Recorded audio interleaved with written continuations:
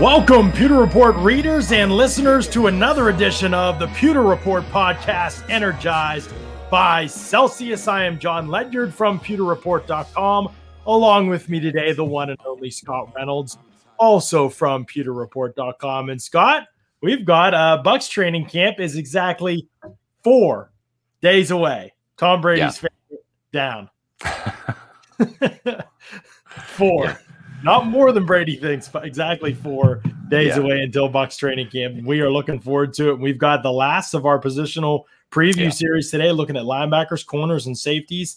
And it's going to be fun trying to break down where the depth is at these positions, because we know a lot of the starters, we'll touch on them briefly and then talk about them. But a lot of the focus of this is going to be on the depth and what we'll see from the position groups as they get deep into training camp, especially the preseason games. John, I like the new Tom Brady. I'm just going to say it. I mean, maybe it's just, he's finally feeling his way around Tampa. Maybe he's comfortable now, that he's won a Super Bowl ring with the Buccaneers, Super Bowl MVP, broke and shattered the single season touchdown record in Tampa with 40 passing touchdowns, tacked on 3 more, just, because he's 43. So let's just make it even number, 43 touchdowns for a 43-year-old quarterback.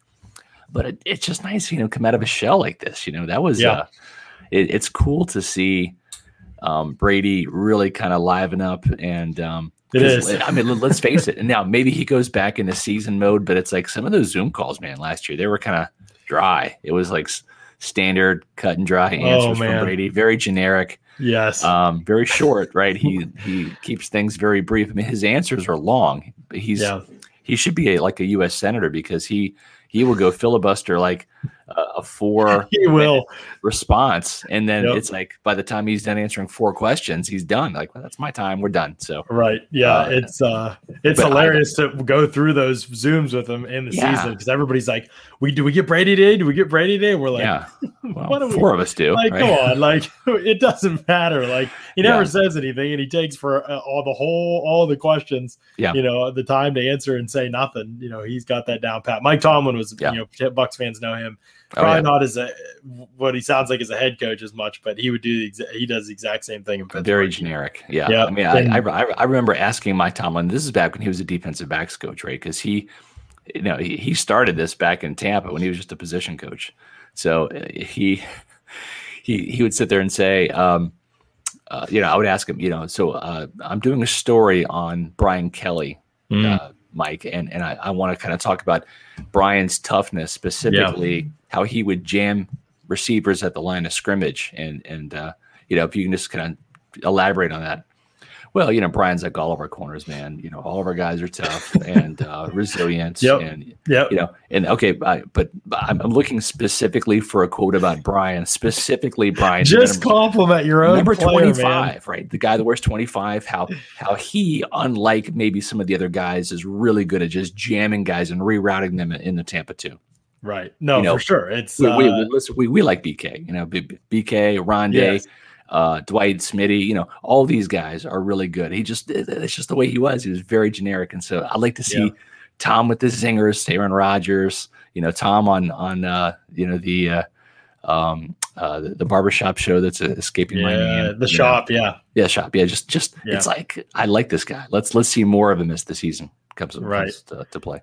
Toby says, rest in peace, Scott's voice. Your voice is coming back, Scott. It sounded stronger and stronger.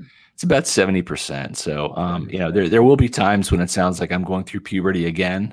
It was so much fun the first time around as a teenager. I'm going through, maybe my voice is going through a midlife crisis at age 49, but it is what it is. I couldn't talk at all in June. So this is much better. And I'm better now than I was at the beginning of July. And you get to drink Celsius again, right? Which is probably the best part. Oh my gosh, John. I had the tropical vibe again today. This is the top 5 flavor for me. It's rocketing up there. And you know what? Here's the thing too. It's like I'm not going to bore everybody with my acid reflux issues that caused all this problem, but I finally changed my diet. But now I can finally get back to eating some of these tasty, delicious.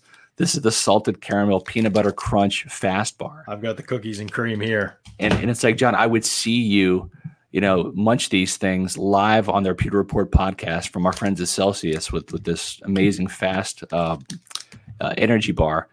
And the thing is I was so jealous because, like you, they shipped me a case of these, and like I really literally couldn't eat any of them in June because of dietary restrictions. And now I'm just mowing through these things. You talked about the cookies and cream. That was the first one that I tried. I loved it. This is just as good. They have 2 flavors. They're both home runs. Bucks fans, Pewter Report readers, listeners, listen. This stuff is legit. If you like the taste of Celsius, and who doesn't, because it's a phenomenal tasting beverage, these protein bars, and I'm not going to name names, but we've all tried some that taste like sawdust or cardboard. These taste like candy bars, and they're good for you. So I highly recommend them. Right, absolutely. And so Celsius.com you can go to, or check out the banner ads and pewterreport.com, find out where that stuff is near you, or just order them online. You can do that too, and get yourself, there's a variety pack. I put the link in the YouTube description of this episode down below, so you can click on that. You can get yourself variety pack, try some of the white chocolate cookies and cream and the salted caramel one. So you get a little bit of both worlds over at with the protein bars. All right, Scott, we got a lot to talk about on this show, and we're going to start with talking about my top 10. I've recently released my top 10 Buccaneers, my top 10 current Buccaneers. You proved it and published it for me, and you said, nice list. You said some nice things. I won't lie and say you did say some nice things. Yeah. But you said I probably would have done the order a little bit differently. So I'm curious, as some people, hopefully most, have seen my last Bucks briefing column, and they've seen my top 10 Bucks ranked in order. What were the biggest things that jumped out to you as you saw that top 10 and kind of wondered, wow, like this is something totally different than what I would do? Yeah, it's been a busy week. I've not really had time to think about this. I've read your 53, all the different players that you've had in your rankings. And so the top 10, I think, God, everyone's going to think I'm an Antonio Brown hater, but I'm not. I like AB, but it's just that you've got the guy that's probably going to end up being the 3rd wide receiver on this team as the number 10 player on the team. Now, I know that the Bucks are a pass-first offense, right? I mean, when you've got the greatest quarterback of all time, when you've got the quarterback whisperer as the architect of the offense, and a former quarterback himself and Byron Leftwich as the play caller, like this is going to be a passing offense. And I get that. Brady's numbers last year, 2nd highest all-time in terms of passing yards, over 4,000 yards, only behind Jameis Winston in terms of passing yards. And I wouldn't be shocked. Listen, I wouldn't be shocked if Brady threw for 5,000 this year, just because he's got a year's worth of chemistry, and he's got the offense down now. I think they're going to pick up where they left off. I just really do. But the thing is, you've got 3 receivers in the top 10. So I think you can make a case for it. I wouldn't necessarily put Brown in there. You've got Godwin number 1, number 2 behind Brady, but number 1 in terms of the top receiver over Mike Evans. Yes. I saw your show this summer where you talked about that. I read your column. I understand your reasoning, and listen, it's not far-fetched because just 2 years ago when Godwin was a little bit healthier, I mean, he missed, I think, the last 3 games of the season with the hamstring injury. Evans missed I want to say 4 games, the last 4 games with his hamstring injury. Yeah. But still, that was a Pro Bowl season for Godwin. 1,000 yards. He led the team in catches, touchdowns, and receiving yards. And both he and Evans made the Pro Bowl. And I think that's what the Bucs are envisioning this year. And I think that's why they wanted to wait to see, okay, is Chris Godwin a 1,000-yard receiver, or is he an 800-yard receiver? Hey, he was already a 1,000-yard receiver. He was a 1,300-yard receiver. Right, exactly. Well, yeah, and I guess that's the thing too. More specifically, is that number over 1,000? Is it closer to 13, or is it 1,000, or is it 800? Because that's going to be determining what the actual market value is. Because he's kind of been all over the place in terms of the yardage, and I think the Buccaneers just want to see, like, okay, going forward, we love Chris. He's a great fit for this scheme. He plays the most important position. And I understand that's your reasoning for putting him ahead of Mike Evans. It's just, I like Mike. You know, he's a 1,000-yard guy. He's a big-bodied receiver. The dude's tough as nails. I like Chris too, but just as an old timer, it's like, Mike's been around since 2014. That's right. And so it's hard for me just psychologically eventually to say that Chris is better than Mike. Because I probably won't, but I understand your reasoning. But I think the biggest sticking point I had was, and just in case you haven't read that article, Antonio Brown, number 10, I thought that one was going to be one. Yeah. Yeah. Shaq Barrett, number 9. You'd have him higher or lower, Shaq? I think that's probably about right for Shaq. He's definitely in the top 10. Ryan Jensen, 8. I'm a big Jensen guy. I think it all starts up front with him. I agree with you there. Vita Vea at 7. I can see the logic there. Wirfs at 6. Marpet at 5. Levante at 4. I'm a Levante guy. I think I'd have Levante probably outside the top 5. Wow. So who's the number 1 defensive player on the team if it's not Levante? That's a great question. I mean, it could be Vea, but 5 games last year and then 2 in the playoffs. It's hard to put him higher. It is. But Marpet and Jensen, you could have a top 5 that's all offense too. Yeah, for real. It kind of goes back to what I was talking about when I put Warren Sapp at number 1, and just the reasoning there. It's like, okay, out of all of these great Buccaneers, if you're drafting them in their prime, who's the number 1 draft pick, right? Who's that guy going to be? And I think that's what gave Warren the edge over Derek Brooks, who's the more decorated Buccaneer, right? Yeah. Oh, I think we lost Scott. He got disconnected from the pod. John asked a great question here. How do you think Godwin would fare against number 1 cornerbacks? We've talked about this a little bit on the show. This is one of the things that I said, if you're arguing for Mike Evans, it's probably the biggest talking point for Mike Evans is that you can say Mike Evans goes against cornerback number 1 cornerbacks. Godwin does not. And so that's the best argument for Mike Evans that you could make. Sorry, Scott, we lost you for a second, but John was just saying, how do you think Godwin would fare against number 1 cornerbacks? And that's the thing. If you're arguing for Mike Evans, I think that's the best piece of evidence for him because we really don't know how Godwin would do against number 1 cornerbacks. We have not seen that. Right. Yeah. No, I think that's right. So you asked about the defensive players. Who am I going to draft first? I would draft a younger Levante David as the first guy, right? But from the defense, he's 31. Yeah. I think Devin at this point is a more dynamic player. If you were drafting them, yeah, I know it's tough. I would probably draft Vita Vea just because he's a unicorn, right? And the whole pressure package and the run defense starts up front with him. Yeah. I can probably find edge rushers, maybe not as good, but like in the same vein as a JPP or Shaq. Devin, I think, is on the way to becoming a bit of a unicorn. I think Levante was that Derek Brooks type in his prime, and I think Levante is still on the cusp of his prime. I think with Levante and every fast linebacker happened to Derek Brooks too. There's 1 year where it just you fall off a cliff because you lose your wheels, you lose your speed. And hopefully it's not for a couple more years with Levante. But I don't think it will be. But you're right. Like the decline is still going to happen with him. So yeah, tough to totally make a top 10 that pleases everybody for sure. But it was interesting to me. One of the interesting things in doing the exercise was thinking about guys where they're at in their careers and trying to I was trying to differentiate value from just being good at your position. Like I think Carlton Davis is really good and his value is really, really, really good because of what he gives you in terms of ability to play man coverage against number 1s and follow them all over the field. That's not something a lot of teams have. But I would also say that there was a handful of guys probably better than him on the team. So he was just outside my top 10, even though I think the case could be made he's their MVP too. So it's interesting to think about things like value versus how good you are at your specific role and try to quantify all that in a ranking. So it was fun stuff. Let's move ahead to the previews and the training camp battles. We've already had some questions about the cornerback spot for this team. So let's just start there so we can give the people what they want.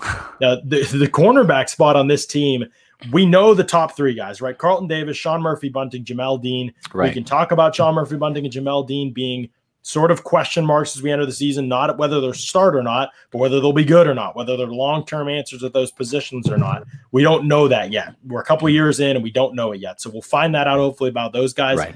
But the other guy, Ross Cockrell, he's locked in, right? He's the number 4 guy, no question about it. It's after that really that it gets interesting, right? There's a ton of names, not a lot of, definitely no proven play defensively, hardly any, I'll say. Yeah. You've got to just give people the list so they have all the names in their head. Herb Miller, our favorite, right? Against the Lions, came up with a pick. Let's go. Yeah. Antonio Hamilton from the Chiefs. He played in every game last year, I believe. Special teams ace has the most experience of anybody, I think, on special teams out of these guys. He's probably another favorite to maybe compete for that fifth spot.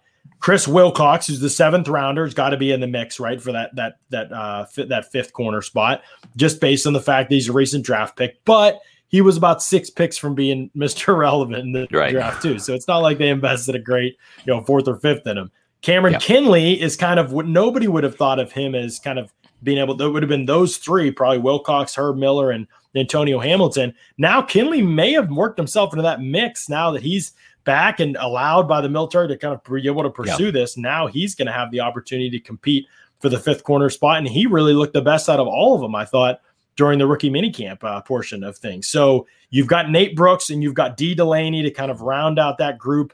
Those guys are the long shots. Brooks and Delaney both really struggled in rookie minicamp. So I would say that they're probably on the back burner. But right now, if I'm looking at this group, I'm saying let's start by talking about Herb Miller, because he's the guy, he's been around. All these other guys are kind of newbies. He's the one that's been around and has an opportunity to probably will start camp as the number 5 guy. I think so too. And I think for Herb or whoever wins this 5th cornerback position really has a chance to maybe even be the 4th guy. I think Ross Cockrell makes this team as the 4th or the 5th just because of his veteran presence. But if one of these guys kind of takes a rocket ride through camp, and you know what? It's kind of funny because we kind of thought that might be Parnell Motley last year, right? I mean, he was a guy that was really coming on and making a lot of plays, and it just didn't work out as kind of that camp star. That he got some early buzz, but it didn't quite work out, and I think he's with the Broncos now. But I would not be surprised if Herb, I think he's the leader in the clubhouse of making this team as that 4th or 5th corner. You're going to give Ross Cockrell the edge, obviously, because of the playing time and experience. But I think, listen, that interception goes a long way. Like his stock really went up in the building because he got very limited reps during the season, and he made the most of those opportunities. Just like, and we're going to talk about him in a second, Mike Edwards. When the guy was on the field, good things happened, right? Outside of that muffed kickoff in week 1 against New Orleans, which kind of put him in the doghouse a little bit. But kind of forgot about that. Thanks for reminding me. I'm just saying, like, that was his start, but it's like, like how did he end? I mean, every single time he was on the field, it's like there was a chance he was going to make a big play, a big fumble recovery, almost scooped and scored against the Saints in the big loss on Sunday Night Football. But, his interception was on Drew Brees' last throw in the Superdome in the playoff game. So this is a guy that is a playmaker, and I think Herb Miller showed a brief glimpse that he can kind of make plays in very limited opportunities. So obviously preseason is going to be huge for these guys. And I think it's going to come down to their performance in the preseason games because there wasn't any preseason games last year. But the interesting thing, John, Herb Miller, 6'2", 190. The shortest corner they have in this team is D. Delaney at 5'11", 200. Antonio Hamilton, 6 foot 188. Cameron Kinley, 6'2", 204. They've got it tight, Scott. Chris Wilcox, 6'2", 193. So this is the biggest Bucs cornerback group I've ever seen in my 26 years covering this team. Toby Valora says, why does it look like John is in his junior high bedroom with his Polaroid photo collages? That ceiling and door jams scream Yinzer country. I am up in Pennsylvania right now. This is not my house or my junior high bedroom or my photo collages or any of that. But I appreciate you pointing out that the ceiling looks like it is Yinzer country. I don't know what that means, but it definitely made me laugh, Toby. Thank you. But no, I kind of agree with you on Herb Miller, but I am going to be honest, Scott, my heart is wandering. I know we have had an affinity for Herb for quite a while, not really for any real reason other than the fact that his name's just awesome. Sounds like an 80-year-old dude named Herb, and he's just out here balling, getting an interception in like his 5 snaps in the season. Right. But I think it's also like I'm kind of drawn to Kinley, not just the story part of it. That's fun. I think he's made of the right stuff. I know the Bucs gravitate toward that. But he just played really well at rookie minicamp. And I've never watched him. Like I never studied his college tape. I'll just be honest. Like I haven't seen any of that stuff yet. I have for a lot of these other guys, but I don't know. To me, I'm really just kind of intrigued. He has the size that they want. I know he's not the fastest, most athletic dude in the world, but I think they might be able to live with that. I think he could be somebody that could be a good special teamer for this team. So Yeah. I am kind of gravitating toward Kinley right now. When it's funny, neither of us seem to be gravitating toward Wilcox, who's the draft pick out here. Shouldn't he be inside track guy to get this job, maybe along with Herb? I think this is the year where, and listen, Jason Light doesn't have much of an ego. He really doesn't. But I think this is the year where they knew going into the draft, the day 3 draft picks were probably going to be practice squad guys. Yeah. And so I don't think that they feel any compulsion to keep a 7th rounder, 6th rounder on this team just for that reason. I think that they're truly going to let the best players make the team, and the guys that don't, even if they're late day 3 guys, they'll be practice squad guys. And so I'm sure that's probably, the destiny for Wilcox, unless he just balls out and pulls off an upset. But the thing is, Herb Miller, I mean, he's got a year's worth of experience in this defense, and that is going to mean something. Right. I agree that will probably mean something. And now Herb missed a lot of the minicamp portion of things because of an injury. He was not quite 100%. And then I think if I'm remembering right now, I don't have my notes in front of me. I think he was out there for the regular minicamp, wasn't he? The mandatory minicamp, or at least you were only there one day, I guess. But yeah, I'm pretty sure he was out there for that, participating at least as much as those guys were participating. Right. And there was such a steady rotation at corner between the two fields and the top guys, and we really don't have a good feel for how this is going to play out. I will say this though, one guy we haven't mentioned out of the 4 that we've talked, or the 3 that we've talked about, we haven't mentioned the 4th guy. I think is Hamilton. I think logic would tell us Hamilton's got a pretty good chance to make this team because with the special teams ability. Right, exactly. And that's what it's going to come down to. It's going to come down to special teams too. We would be remiss if we didn't say that. Right. It's probably just going to be special teams, right? I mean, Ryan Smith didn't even play a defensive snap last year. That's technically the guy they're probably replacing. So my question is to you, and then I'll come back to Hamilton with some numbers here in a second. But do you think, Scott, that there's any way that they could keep 6 cornerbacks on this team, or do you think it's going to be 5 all the way? I think it's going to be 5, only because when you look at the safety positions, right? If you went with 6 corners, I think you're limited to 4 safeties then, really, because I think that the magic number is like 10, right, for the secondary, because you're going to need some linebackers, some tight ends to really play special teams too. Obviously, the safeties and corners play roles in special teams, but you still need some bigger bodies for special teams, kickoff, punt, coverage, units, those kind of things. So to me, I think they get away with 5 corners because Mike Edwards can also play nickel corner as well. He can play free safety, strong safety, nickel corner.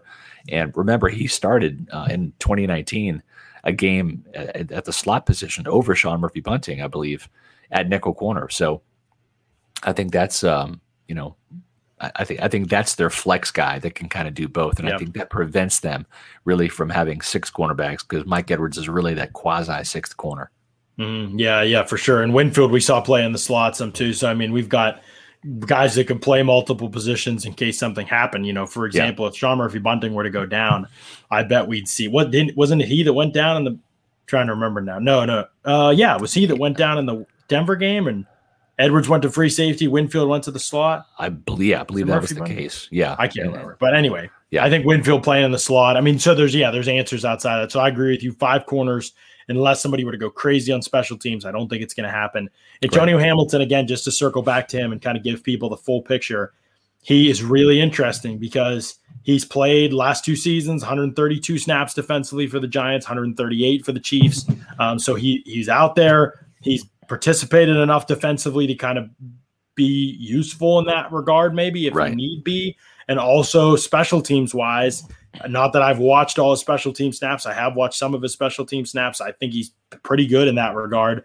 Last 4 years, he's graded in the green for Pro Football Focus. Last year, he played 390 snaps on special teams. The year before, 369. So he's a kind of all phases special teams guy. Plays on punt coverage, has for years, kick coverage, punt return, kick return. He does it all. He's on field goal block team.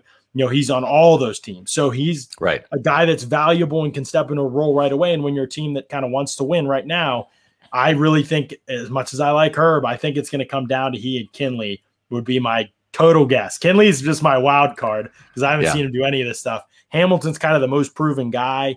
And I just think that they're going to value that at the end of the day. Yeah. Unless somebody goes crazy. Right. Unless Herb goes crazy. And but then again, it's like Parnell Motley went crazy, right? And he didn't end up making the team. So right. That's true. Never know. Maybe it doesn't even matter. Herb. Yeah. Sorry. Love you, buddy. Our Herb Buckstime wants to know, are Herb Miller and Ross Cockrell good enough to pick up the slack if Carlton Davis misses a game? I mean, Herb, we just don't know enough. There's no reason for us to really go down that road right now. Right. But Ross, I think for Ross Cockrell, I think last year why they wanted him back so badly, and you heard Bruce Arians bring him up like unprompted, like 4 times. That's how you know when you hear stuff like that. Coaches love a guy, and you know he's a lock. Like you don't have to like Bruce bringing him up kind of unprompted, saying, "Man, that was a huge pickup for us by Jason Licht," because it was. Yeah, Dean got banged up, and Murphy Bunting got banged up, and Cockrell. Yeah. And Carlton Davis got banged up, and Cockrell had to play in the slot some, and he had to play outside some, and he kind of has experience doing all that. And he's not like an amazing athlete or a big dude, but he just does everything pretty well. He's a good, solid tackler. He's smart. He's not out of position. He picks up the defense quickly. He can play with technique. He can find the football. He's just a good player. He's not necessarily ever going to be a desirable starter type of impact, but I definitely think he's a guy that helps the team. And as a fourth corner, I think that's a great luxury. You're right. And when you look at, guys like Leonard Fournette getting re-signed for 1 year, Kevin Minter getting re-signed for 1 year, and then those were two like important guys, right? I mean, Fournette was a starting running back for the postseason and the number 2 running back behind Rojo in the regular season. And Minter was the guy that stepped in for Devin White and was the special teams captain. And granted, he's a little bit longer in the tooth, but they signed 1-year deals. They brought Ross back for 2 years. That speaks volumes about how much they like him. Right? I think Nacho also got a 2-year deal as well, right? Another key valuable sub. So when they like you, they really like you, you're going to get a more than 1-year deal. When they like you, you're going to get a 1-year deal. So now here's the trick with Cockrell before we move on to safeties. The tricky part is that you'd love your number 4 corner to play special teams. The Bucs tried to do it last year. Cockrell played the most special team snaps he'd ever played in his career. He wasn't. How did it go, John? How did it go? He wasn't horrible, honestly. I don't think he was horrible, Scott. But part of the problem is he's just small and like kind of light, so he's not a very impact tackler. Right. And on those, I mean, you kind of need like long arms, like Sean Murphy Bunting. It helps him that on special teams that he's got these long arms and he can make tackles outside his frame. And your Cockrell just isn't really a hitter. He's not really a long arm guy that can tackle outside his frame. He's not a great athlete. Those are typically the type of guys, super physical guys. That's like the raw mold of what you want on special teams. So he is not, I mean, he has 26 punt coverage snaps in his entire career. Yeah. And he's been playing since 2014. 138 kick coverage snaps. 90 of those came last year, and the Bucs were like the worst kick coverage unit, literally in NFL history. Wasn't all Ross's fault, but no, he was part of the problem, right? Yeah. But that's part of. And then we've talked about this too, Scott. Ross Cockrell was this team's up back in the Super Bowl, and that was the first time he had ever played that personal protector role in his career. Was in the Super Bowl. They asked him to do it, and it almost cost him a few times. And then he did make one nice block on one punt. Yeah. And he was the personal. We might get in trouble. I don't know if we can say this, but he was the personal protector when they went out with punting at some point in minicamp. He was the guy like lined up there. So I have no idea if that's going to be his role this season, or if they're trying to find a spot for him. But it's pretty interesting to me that he's going to have to. They need that fifth guy corner to be a stud on special teams, and that's why I think it bodes well for Antonio Hamilton to be out there. I was going to say too, Josh brings up a good point. Cockrell's got the most career starts out of all the cornerbacks in the team. And so, it's like you look at Carlton Davis entering year 4 now in the contract year. He's obviously a seasoned guy, but you look at Cockrell and he does have that kind of been there, done that ability to even help some of these younger guys as they're not so young anymore, but the up and coming guys, the Sean Murphy Buntings, the Jamel Deans. And it's going to be really interesting to see because, the pie's only so big, and Carlton's going to have the first crack at cashing in. If he has a really good year, if he's a shutdown corner, 4 or 5 interceptions this year again, he's going to make starting quarterback, not even starting cornerback, like CB1 type money. Yeah, like he's going to be an upper echelon paid cornerback. There's going to be a differentiation of pay, right, between Carlton and then Sean Murphy Bunting and Jamel Dean. And then logic tells you that they're going to have enough money to really pay Sean Murphy Bunting or Jamel Dean, kind of that CB2 money eventually, right? So they have about 2 years to kind of separate themselves. I don't think you're going to see all three of these cornerbacks on the team 3 years from now. Yeah, that would be pretty unlikely, and it could be just one. It could be just Carlton. We'll see how things develop for sure. Right. One last note on Cockrell. This is a perfectly described. So I think he allowed 16 catches on 22 targets this past season, but only 119 yards total. That's only 7.4 yards per reception. So for a small guy, he tackled the catch really well, prevented any type of big plays. He's going to attack the yak. That's for sure. No yak on this guy. Yeah, he's just a solid player, I think. Enjoy Cockrell and glad he'll be back in the fold. Let's jump over to the safety position. But before we do, Scott, I got to let people know about where the goods really are at over at Underdog Fantasy. Underdog Fantasy is the best and easiest place to play fantasy football for big cash prizes. On Underdog Fantasy, you just draft. No need to worry about waivers, lineups, or injuries. Underdog handles it all for you. Go to UnderdogFantasy.com or download the app, draft a season-long best ball team, and that's it. No in-season management. They're going to give you $25 when you sign up so you can take a free shot at a $1 million grand prize in their fantasy football tournament. That's right. You can get a free $25 in bonus cash on Underdog Fantasy if you use that promo code PEWTER, PEWTER, when you make your first deposit.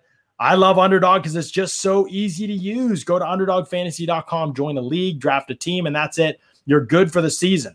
Go over to UnderdogFantasy.com, the App Store, the Google Play Store. Sign up with that promo code PEWTER, PEWTER, and get a free $25 in bonus cash. Look, Underdog Fantasy is running some best ball leagues right now that are awesome. You draft, and then you just leave it for the season. You don't have to do in-season roster management or remember to check the waiver wire or anything like that. Your team, you draft them, and they just pull your best scores every week. There's no agonizing over who to start each week. No, you get the benefit of the team that you drafted. So if you killed the draft, you'll kill the league. I love that strategy. I love what the best ball leagues are about because I'm a big draft guy, but then when it comes to all the luck in season and all that kind of stuff and who got to the waiver wire first in week one, for guys that are obviously going to start, that kind of stuff, you don't have to worry about it anymore. So check out Underdog Fantasy. It's really good stuff. And I think you'll have a lot of fun playing in those leagues. And Pewter Report's going to have some leagues going up too in the Underdog Fantasy realm that you might have the opportunity to join as well. Okay, Scott, we got to talk about safeties.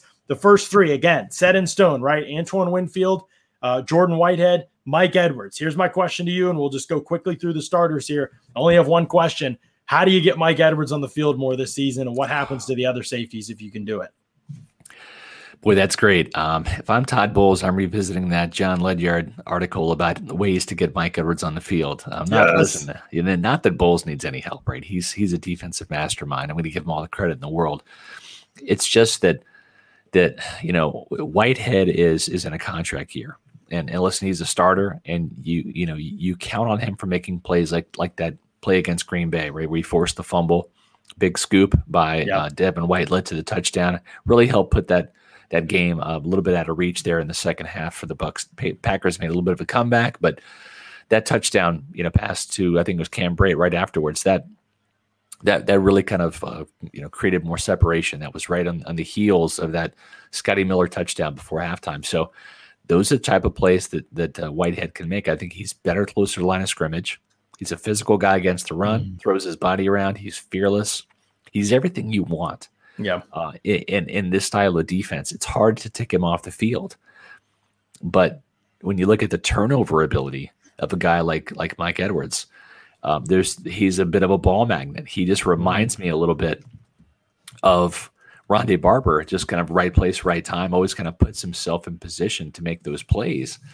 And not the Whitehead doesn't. It's just they're kind of two different styles of play. I think Whitehead's more of a steady Eddie, and there's real value in that. But when you look at Mike Edwards in very limited playing time last year, 2 interceptions, 5 pass breakups. If you remember he had the interception not just against the Packers off a tipped pass. They really helped turn the tide in that game. But the Broncos game too, the end zone interception, keep Denver out of it to keep the nail in the coffin for that Bucs win. Yeah, and remember he had that interception against the Raiders that was taken away by a penalty. That's right. Where it was like a defensive offside or something. Yep. So he had a fumble recovery, 31 yards against the Saints in that Sunday night game. So he's just kind of a splashy kind of guy in terms of the plays that he can make. And he got he played in 15 games, played certainly a lot more in 2019. Right, he had 45 tackles, 1 sack, a fumble recovery, 6 pass breakups. And in very few instances, right, last year, I mean, the guy finished with 11 tackles. But when you look at the splash plays, the 2 interceptions, the fumble recovery, 5 pass breakups in such a limited number of snaps, I think Bowles has got to find a way to get him on the field, even if you use more 3 safety packages. There's just some value maybe going to more dime against teams that are really going to chuck the ball down the field and go 4 wide receivers. Yeah, it is one of the big challenges for this staff, I'm sure, is figuring out how to get him on the field.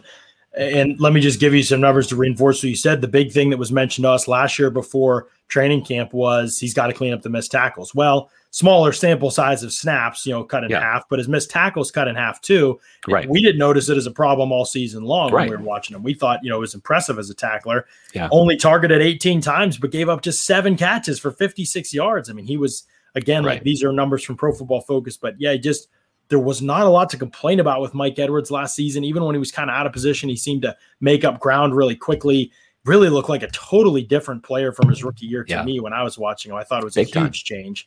And then if you look at his alignment, though, it gets tricky, right? 227 of his 320 snaps were at free safety, whereas a deep single high safety or 2 high safety, he did not play around the box very much at all. He didn't play in the slot very much at all last season. So it was a swing for him. It was a change for him. I think as a rookie, it was 100 snaps in the slot, 144 in the box, 349 at free safety. So he was all over the place. And really now this year, I felt like Todd Bowles kind of defined everybody's roles a little bit more. And as a result, Edwards and Whitehead played the best football of their young careers. Getting Whitehead off the field might not get Edwards on it unless Winfield takes Whitehead's spot and Edwards plays free safety. Then it gets into the conversation that I know we'll have during training camp, and it'll be one of the big things we talk about, I think, this whole month, or the whole month of August, Scott, is can Antoine Winfield do more than play free safety? We saw a little bit of it last year, a little bit in the slot. We know he can defend the run. I think he could definitely play in the box. We know he can blitz, right? He's terrific as a blitzer. Yeah.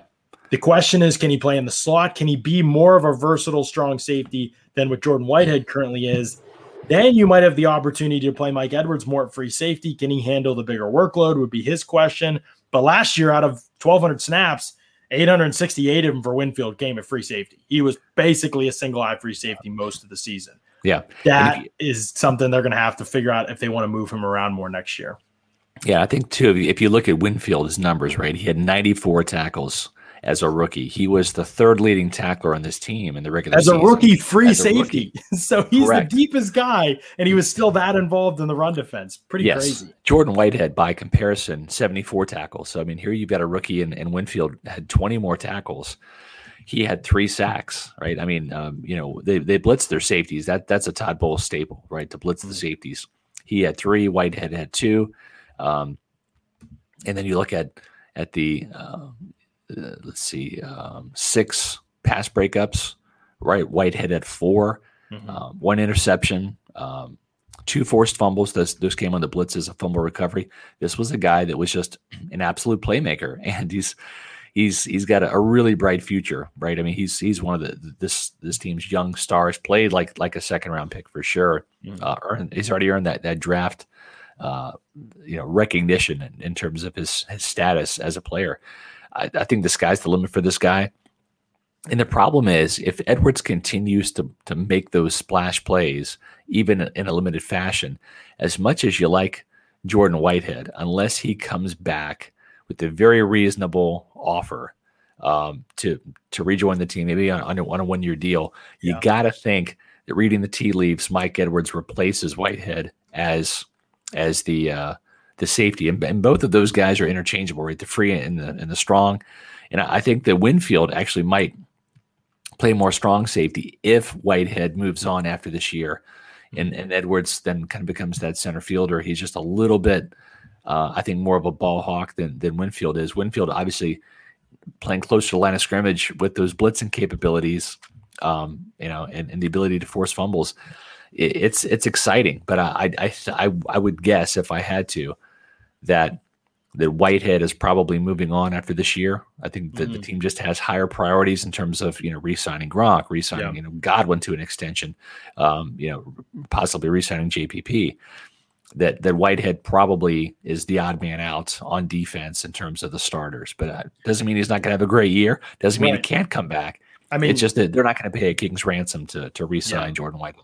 Whitehead was terrific last season, I thought. And remember, entering the season, I was pretty critical of him. The way he played the year before, I thought he was maybe the worst defender the year before. And I don't take back that. I think that his 2019 season was rough. I did say I thought a lot of it was trying to ask too much of him. Right. The Bucs did such a better job of not asking him to do too much. He still lined up a lot of different places, but they didn't put him in really tough matchups. They didn't leave him on an island with Jared Cook a bunch. Like, they were smarter about how they deployed him this season, and he responded by doing really, really well with what they asked him to do. I do think he's the type of player, because he's so good in the box and tough and physical. I do see him as the type of player that could be an impact dime backer type player if they went to 3 safety looks. They really have exactly what you want, right? All 3 of these guys can move around a little bit. Whitehead, though, he's so good in the box. He beats blockers to spots. But I also think you could slide Winfield in there. He could do some of that stuff. Mike Edwards could be in the free safety. He can move around. They have a lot of kind of chess pieces in their safeties room right now. They didn't really use them that way last year until the Chiefs game. The Chiefs game was the game where those guys spent more snaps on the field together in the Chiefs game than they did in any other game during the entire season. Yeah. So Bowles kind of like played that card last, and now that it's out there, I wonder if we see it a lot during the 2021 season, and the kind of impact it could have if they do use it. Yeah, and I think too, it's like, credit again to Todd Bowles for just going with cover 2 and playing a lot of Tampa 2 and cover 2 against the Chiefs, because that was, that was a hell of an adjustment, and at the same time too, it's like he got the benefit of going to that, seeing how well it worked in the first game when they lost by 3 points. Because once he made those adjustments, I've said it before, Mahomes completed barely 100 yards worth of passes in the second half and 1 touchdown. So really kind of the stifling of Patrick Mahomes and this Chiefs offense wasn't just from the first quarter of the Super Bowl. It started back right before the bye week in that first matchup against the Chiefs. Was it week 12?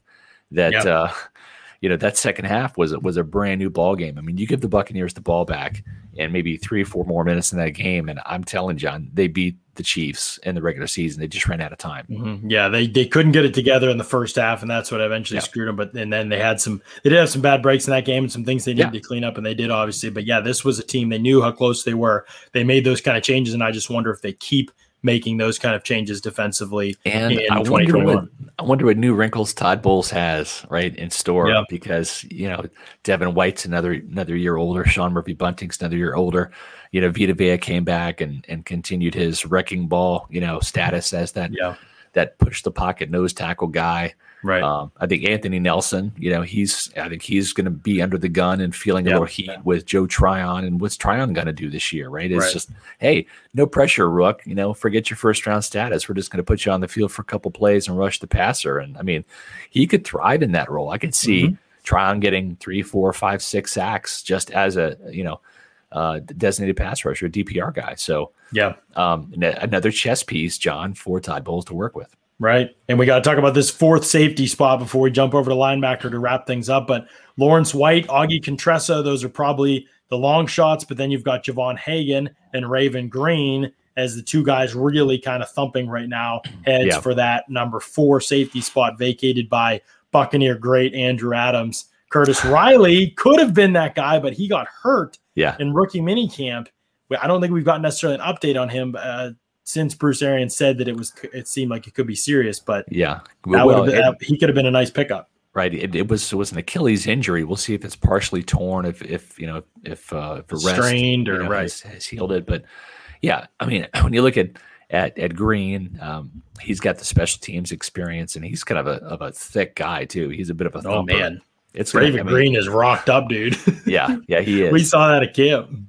Yeah, he doesn't skip arm day or chest day, or lat day, or any day in the weight room. Really, he's a pretty well put together dude. But then Hagan is a guy that had some buzz from training camp last year, 6 foot 215.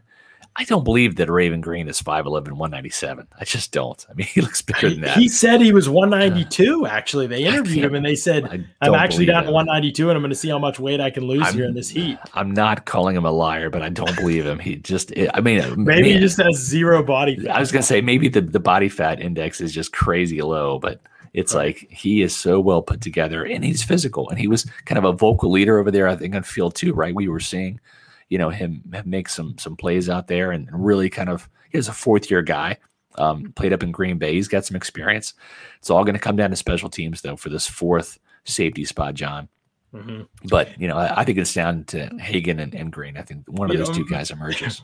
Maybe you're onto something with Raven Green being a liar here. I don't want to slander this guy, but he got on and in his interview, he talked about his weight, like you said. Yeah. Then he said, special teams he loves, he welcomes it. That's where he's cut his teeth. That's where he's made his impact in the NFL. Well, he hasn't really played very much special teams, so I don't know what he's talking about exactly. He played 111 snaps on special teams last year. That's probably about a fourth of the snaps that they had on special teams, Green Bay last year. I mean, he really wasn't on punt return team hardly at all. Punt coverage a little bit, kick coverage a little bit. Yeah.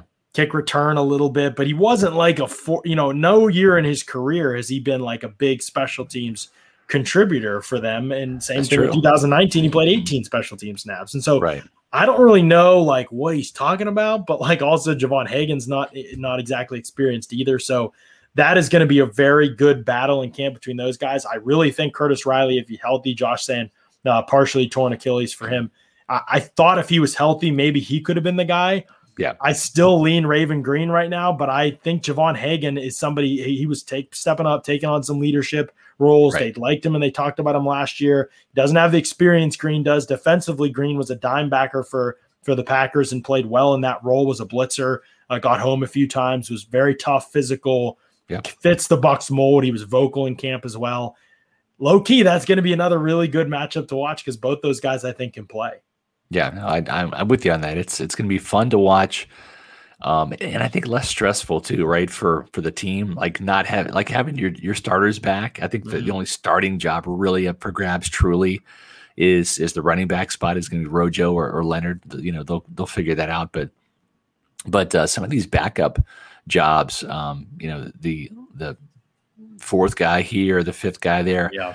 It's fun, I think, for Buccaneer fans to enjoy the fact that you're walking in with the Super Bowl caliber roster with a team that the only team that's going to beat the Buccaneers this year, honestly, is themselves because they have the talent to beat every single team on their roster. And there's a couple payback games on there too. Pat Mahomes could beat them. I just want to throw it out there. He will, but I'm just saying that. Ordinarily, I agree with you. Yeah, but he's not on the schedule right now. Season, right. So there's a couple payback games. The Rams are on the schedule. The Bears are on the schedule. The Saints obviously are on the schedule. Right. There's some payback games there. Giants are on the schedule. I know they didn't lose to them, but they played absolute. What crap? Yeah, for sure. And listen, the Bucs are going to get everyone's best shot. Warren Sapp's right. It's like when you're the hunted. You're no longer the hunter. And it's like you got to have that hunter mentality, even though you're the hunted. So they're going to get everybody's best. At the same time, it's great, though, that you're returning all your firepower. And you've got a very veteran, even though it's a young team, it's still a very veteran team, too. That guys that have not, listen, most of the guys have been there, done that now. They know what it takes, and they're just going to have to do it again. Right, exactly. Yeah, Meet Chadbury says, off-topic question, what chance would you give the Bucs to have the best record in the league? Bucs Time says 50% chance that'll be the Bucs or an AFC team with the best record. I agree with Bucs Time on that it'll be the Bucs or an AFC team. Yeah. I wonder if, because I have to look at everybody's schedule to know for sure, but I wonder if just because the AFC, they're going to play more teams in the AFC and the AFC is better, if the Bucs probably have the best chance in the league to have the best record in the league in the regular season at least, and then the playoffs, anything can happen, but I would give them a pretty, I don't know what percentage exactly, but I would give them the better chance than anybody else in the league to have the best record in the league. Yeah. I think that's the way it's set up right now. That's safe to say. Yeah. Right. Okay, so let's jump to the linebacker position. There's not as much to talk about here. By the way, good point by Josh Allen that the Bucs could easily keep 5 safeties. I've kind of predicted that they will keep 5 safeties. Hagan and Green both could make it because Green can also play linebacker if they needed him to in a pinch. So allows you to maybe get 2 good special teams on there and make 3 linebackers active on game days. But linebacker, Devin White, Lavonte David, they're set in stone. Obviously, neither guy comes off the field. Kevin Minter is the 3rd linebacker. You'd expect that to continue. Joe Jones was picked up from Denver. Special teams ace, not like a Raven Green situation. Right. Joe Jones has been one of the better special teams linebackers in the league for as long as he's played, a couple years now. He was very good in that role in Denver. The media really like him as a person from Denver. I talked to some of them. They also thought he always had potential to maybe do a little bit more if Denver needed him to play defense and things like that. He's the other guy, 349 special team snaps last year. That's right. 344 back in 2018. He's done a lot of special teams work for this team. And so he plays all the phases. So he's not going to have to acclimate him to a lot of stuff. He's been a very good, strong contributor for them in that way. So I think those 4 make the team. I don't really have a take other than that, Scott. KJ Britt, it's great. It's Grant Stewart, it's great. Take him late. You take guys that you think can help you on special teams late. I get it. Yeah. I think one or both maybe end up on the practice squad, but I don't think they're going to make the roster. I agree. And, the only thing is listen, we talked about this before, like the wheels at some point in time for older guys, they just fall off, right? And linebacker, especially in this type of defense, because they're asked to do so much in coverage, they're asked to blitz, they're asked to play special teams if you're not a Devin White or a Lavonte David. I'm not saying Kevin Minter is not going to make the team, but he better show up and ready to go. And it's like, yes, he was the special teams captain last year. He's very well respected. There's a lot of trust there. He goes all the way back with Bruce Arians to Arizona, right? And Todd Bowles as well. So he's got a lot of experience. Kevin's done a great job with his body. Mm-hmm. He lost some weight coming to Tampa to become a faster guy to play on special teams. But we saw Dario Ogunbowale be the special teams captain one year and then not make the team the next. So that's not a guarantee that Minter is going to make the team. Interesting. So I'm not saying it's going to happen. I'm just saying at some point in time, and if it's that year for Kevin Minter, where I'm just going to clip you saying that little part and put it on social Of course, media. Take me out of context, John. Way to go. Yeah. But I mean, you know what I'm saying? It's like at some point in time, it's going to happen. And if it happens this year in camp for Kevin Minter, and that's going to have to be coupled with a Grant Stewart or a KJ Britt really stepping up and blowing the doors down, right? To do that, because Minter does have some real value. And listen, I know he gave up a touchdown, like the little route coming out of the backfield against the Washington football team. I think it was when he was on the field, or maybe it was the. I think you're right. He also had the tip pass that Murphy Bunting intercepted in that game. Exactly, yeah. So, but listen, when Devin White wasn't in there, he's the guy they turn to, right? I mean, there's that experience factor that he brings. So there's some real value. He's part of their goal line package at the linebacker position. But at some point, as you get up there, and I want to say Kevin's 31 now, I believe, just something to keep an eye on. I don't think it happens this year. I hope not for Kevin. He's a good guy. But this may be Joe Jones, audition year. If you ball out next year, we get you back as the number 3 guy, and Minter retires or whatever at that point in time. Interesting point. Something to think about for sure with Minter in the future. You know what else we got to think about, Scott? What's that, John? We got to think about the fact that summer is here, and we need to be ready to unveil our beach bod. You're in luck if you're thinking about doing that, Scott. Our friends at Manscaped just launched their 4th generation performance package, which includes the Lawnmower 4.0. You heard that right, the 4.0. Complement your summer bod with a trim from the leaders in male grooming. The sun is shining and calling your name, fellas. Join the 2 million men worldwide who trust Manscaped and get ready for hot guy summer by going to manscaped.com for 20% off plus free shipping with the promo code PEWTER, PEWTER. Listen to what this Performance Package 4.0 has. Listen to this.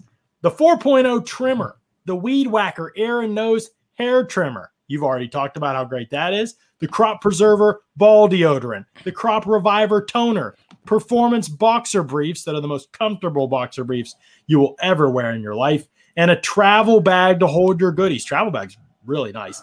This trimmer, it's got all the latest technology with the blade. It's very comfortable. It's got a travel lock, so your battery's not running out. It's not buzzing in your backpack or whatever if you carry around ball trimmers in your backpack. I don't know. There's an LED spotlight that comes on that gives you that precise shade. It's very important. Very important. Especially as you get older and your eyes don't work as well. Having that little spotlight helps, trust me. Exactly. And it also is waterproof. So you really can't beat it. It's terrific stuff. The technology behind it's amazing. They're always coming out with new ones because they're always perfecting what they do. It's really, really good quality technology. And the ball deodorant, the crop reviver, can't say enough about them. And those boxers, man, they're unbelievable. So get 20% off plus free shipping with that promo code Pewter, PEWTER at manscaped.com. There it is. Scott's holding it up. That's 20% off plus free shipping with that promo code Pewter, PEWTER. Terrific stuff from our friends over at Manscaped. All right. John, Chad is alive. I'm telling you, it's like we had like 15 people join the show during that read. Yeah. And the thing is I'm being completely honest. I would never have tried Manscaped before. I wouldn't, because it just seems like a little far-fetched. Why would I, need it, whatever. I didn't purchase it. They sent it to me for free. So if it's free, I'm going to use it. And I did, because I want to believe in what we're selling, right? I mean, that's part of it. There's not a product at pewterreport.com or a service that we don't use or believe in. Yes, that's a fact. It really is. This is game changer. And I knew it was game changer before. And when you told me they were with us, I was like, let's go, baby. I'm sold. And actually, I purchased I've purchased 4 of these for others. So it's like that's how much I believe in it. I got mine free. Yeah, we're part of the free promo group. But I've purchased 4, myself to give away. Oh, Mitch, it's good stuff. Mitch, come on, Mitch, buddy, Mitch, come on, Mrs. Chimera, Mrs. Chimera. Mitch, if you're on Twitter, Mrs. Chimera, come on, Mitch. I'm gonna send you one, Mitch. Mrs. Chimera is gonna love me up on Twitter, Mitch. I'll set. Come on, Mitch. Exactly. Oh, Mitch. Mitch is gonna replace the Lenny segment. Yeah. Lenny, Mitch. Yeah. Come on, Mitch. All right. Yeah. Tomorrow's show. I'm excited about. See, Joel said about him wanting to try Celsius. I'm telling you, try it. Like everybody else that's on the show, they've talked about it. They weren't going to try it, and then boom, they tried it. It was awesome. Here we go. Tomorrow's show. I'm so geeked for tomorrow's show, Scott. We got a bunch. I don't know who all is going to be on the pod, but we're talking on the podcast tomorrow about if there was an expansion draft in the NFL. What's going on right now with the NHL? And I know Lightning fans are all up in arms because Yanni Gourde might be the Lightning player that gets taken. I know. Well, we're going to take that same concept to the Bucs tomorrow on the show. Where if there's an expansion draft, who are the Bucs that you want to protect? There's going to be rules for it, who you have to protect. But we're coming to the show with our list of 10 Bucs that we've got to protect in the event of an expansion draft, factoring in a lot of different things. So it's going to be fun. All right. It's going to be an exciting show. And we'll probably fans, I want you to come with your list. Tell us who you want to protect if there was an expansion draft in the NFL. Because someday there probably will be again. And I don't know if it'll go down just like the NHL. It won't. Oh, they finalized the selections. Toby, please tell us, was it Yanni? Do we know? I don't know if it was Yanni. Wait, for the protected list, you mean? No, they finalized the selections for who the Kraken are taking. And so it's either Yanni or Killorn or. Oh God, I think it's Yanni, Scott. Oh, we're waiting. We're not ridding. It was Yanni. He gone. What? No, Yanni's gone, Scott. No. This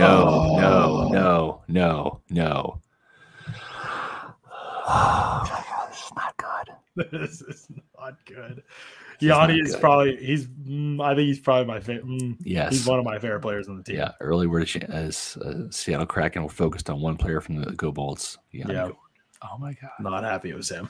Anyway, we didn't want to end this pod on a sad note, but now we are. Joining us tomorrow on the pod. Listen, in full disclosure, a part of the reason I had some setbacks in June from my voice was watching Lightning hockey, right? And yelling and going like Yanni. It's like. God. So you don't have to worry about losing your voice anymore, Scott. That's true. Yanni is moving on. So sad. So upsetting. God. All right, tomorrow on the pod, we'll be breaking down the Bucs that we'd protect in the event of an NFL expansion draft. It's going to be fun stuff. How many guys? How many guys are 10? 10. You get to protect 10. Right, yep. 20% of the roster. They're close. Yeah. And there's going to be some rules about who you don't have to protect. You don't have to protect rookies and things like that. So we'll talk about it. All right. It'll be fun. Sounds fun. Until then. Thank you all for listening to another edition of the Pewter Report podcast. Out. Out.